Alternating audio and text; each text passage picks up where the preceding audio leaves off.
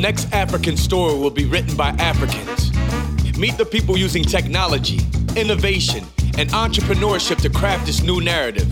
This is Building the Future podcast with your host, Dotun. Hey everyone, this is Dotun, your host on this podcast. It's been a great pleasure to do this, to have conversations with interesting, smart, and awesome people who are shaping the future of Africa. This show has been one of the most exciting things I've done as an entrepreneur. It's fun and I get to learn from a lot of people. We've now come to the end of season 2 and I want to take this time to reflect on some of the lessons I learned in the conversations I've had. I'll be touching on 4 of them. These are not all the lessons that I've learned in this season. It's my reflection on some of the things that stood out for me. And I'm sure you may have a longer list than me. So let's start. Lesson number 1. Startups can do good in Africa. Startups will do good in Africa. This lesson looks obvious, given that startup exists to solve problems. However, some problems are more fundamental than others. Some problems are critical enough that solving them will basically save lots of lives. I heard someone say recently that the solutions that will change Africa will solve problems before making money. This is true, and I'll add to that by saying tech startups that solve the most significant problems in Africa will win. What Temi Giwa Tubosun episode 24 is doing through LifeBank is saving lives and reducing maternal mortality rate. According to UNICEF, every single day, Nigeria loses about 145 women of childbearing age, making the country one of the largest contributors to the maternal mortality rate in the world. LifeBank makes blood available when and where it is needed in Nigeria. Think about the number of pregnant women saved from dying during childbirth because they have access to blood through LifeBank. But that's not all. Ola Brown, episode 26, takes this one step further. She started flying doctors after losing a sister due to lack of emergency evacuation service in the country. She fought through every odds to start the company and provide services that saves lots of lives and make money in the process. Seun Onigbinde, episode 44 of Budget, is using technology to hold government accountable on how they spend public budgets. Nasir Nyamama, episode 42 of Verdant, is connecting 25,000 smallholder farmers to wider markets and information that will increase their yield. Onyeka Akuma, episode 40 of Farm Crowdy, is using technology to democratize agricultural business by making it easier for everyone to fund a farm through a crowdfunding platform. All of these entrepreneurs are doing good, solving problems and making money. This is how startups will be built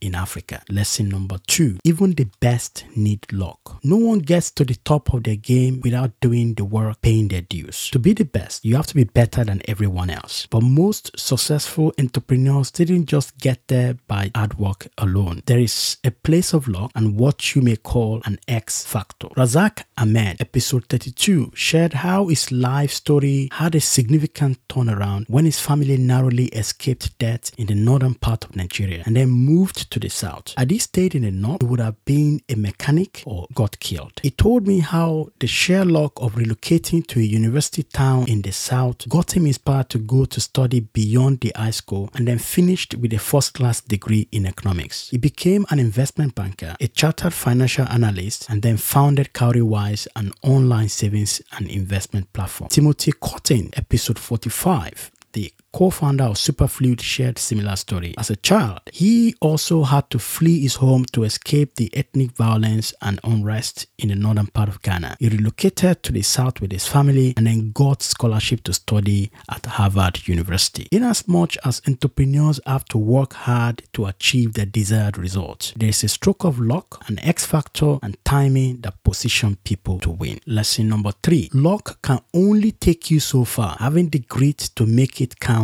is super important. You probably know this, but it had to be said again. Luck isn't all you need to be great. Matter of fact, it's about 5% of everything you need. The other 95%, we could argue, is grit. You need grit, sheer will, and determination to make it true. Hadia Soho, episode 31, told me how she got a job with a telco in Nigeria and rose to become the director of digital business. It's a lesson in grit and calculated persistence. She shared the story of how She came back to Nigeria after her MBA in the US and did not sit around to get the perfect job. How she sent mails to multiple versions of the CEO's email address requesting for an interview till she got a reply. That's not waiting for an opportunity, that's taking things into your own hands. Demi Owosheje, episode 25, turned down a potential promotion for a gut entrepreneurial feeling and then started a premium furniture company in London. This isn't Demi's story alone. Aisha Pando, episode 30, quit her job to build an online marketplace across various cities in South Africa. Aisha did not start out as an entrepreneur. She was a scientist who had a PhD in human genetics at the University of Cape Town. But she left her job, took the jump, and founded the startup Sweep South. And there was Akin Alabi, episode 39, who just wanted to be rich, and he worked towards it with vigor. He started out by selling ebooks, CDs, audio tapes, and training manuals. He tried publishing a magazine too, but that failed. And then he founded NairaBet, one of the top games betting platforms in Nigeria. In all of these stories, grit and relentless determination are common contributory factors to success. Lesson number 4, build what people want because people asked for it. Odunayo Eweni, episode 29, shared the story of how PiggyBank, the online savings platform, came into existence because people asked for it. On Twitter, they had a defining moment and they chose to act on it. The result was astounding. In 2016, they had saved about $33,000 on the platform. By the end of 2017, almost $3 million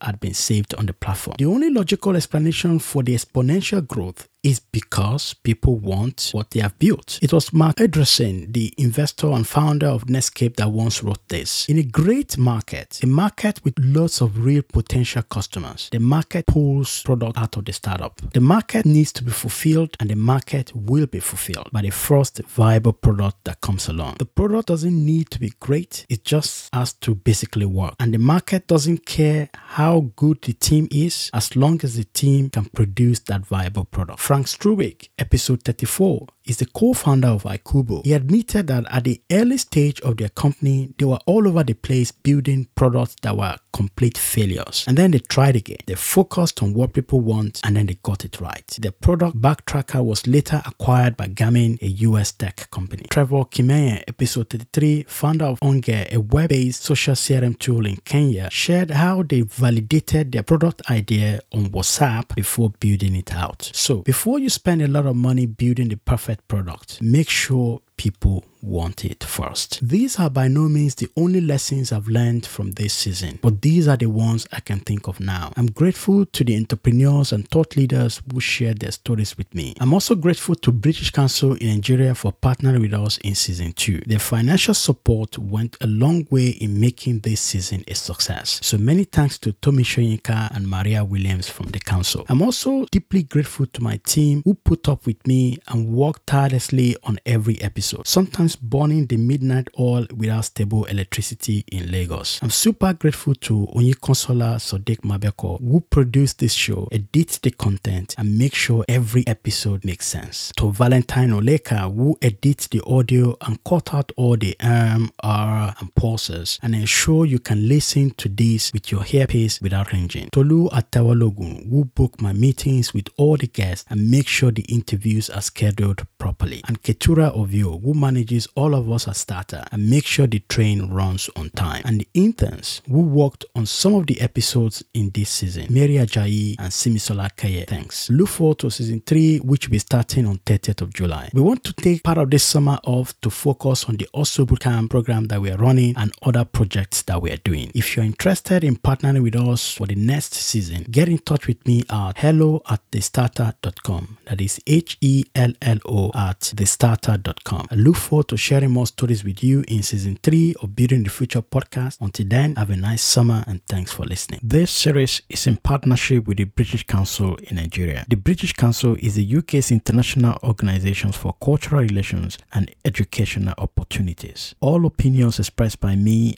and the podcast guests are solely ours and does not reflect the opinion or policies of the British Council. For more information about the British Council, go to britishcouncil.org.ng.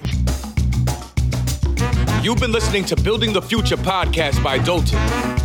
These are the interviews with entrepreneurs that are playing a key part in shaping the African future, and you'll be able to hear all their stories. For more, sign up for the weekly newsletter at thestarter.com. Our revolution will be televised. Hey everyone, thanks so much for listening to this episode. I hope you enjoyed the show.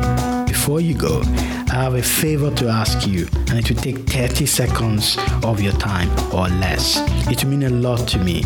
If you like this podcast, you can easily let me know by going into iTunes, Stitcher, SoundCloud, or wherever you download podcasts, and subscribe.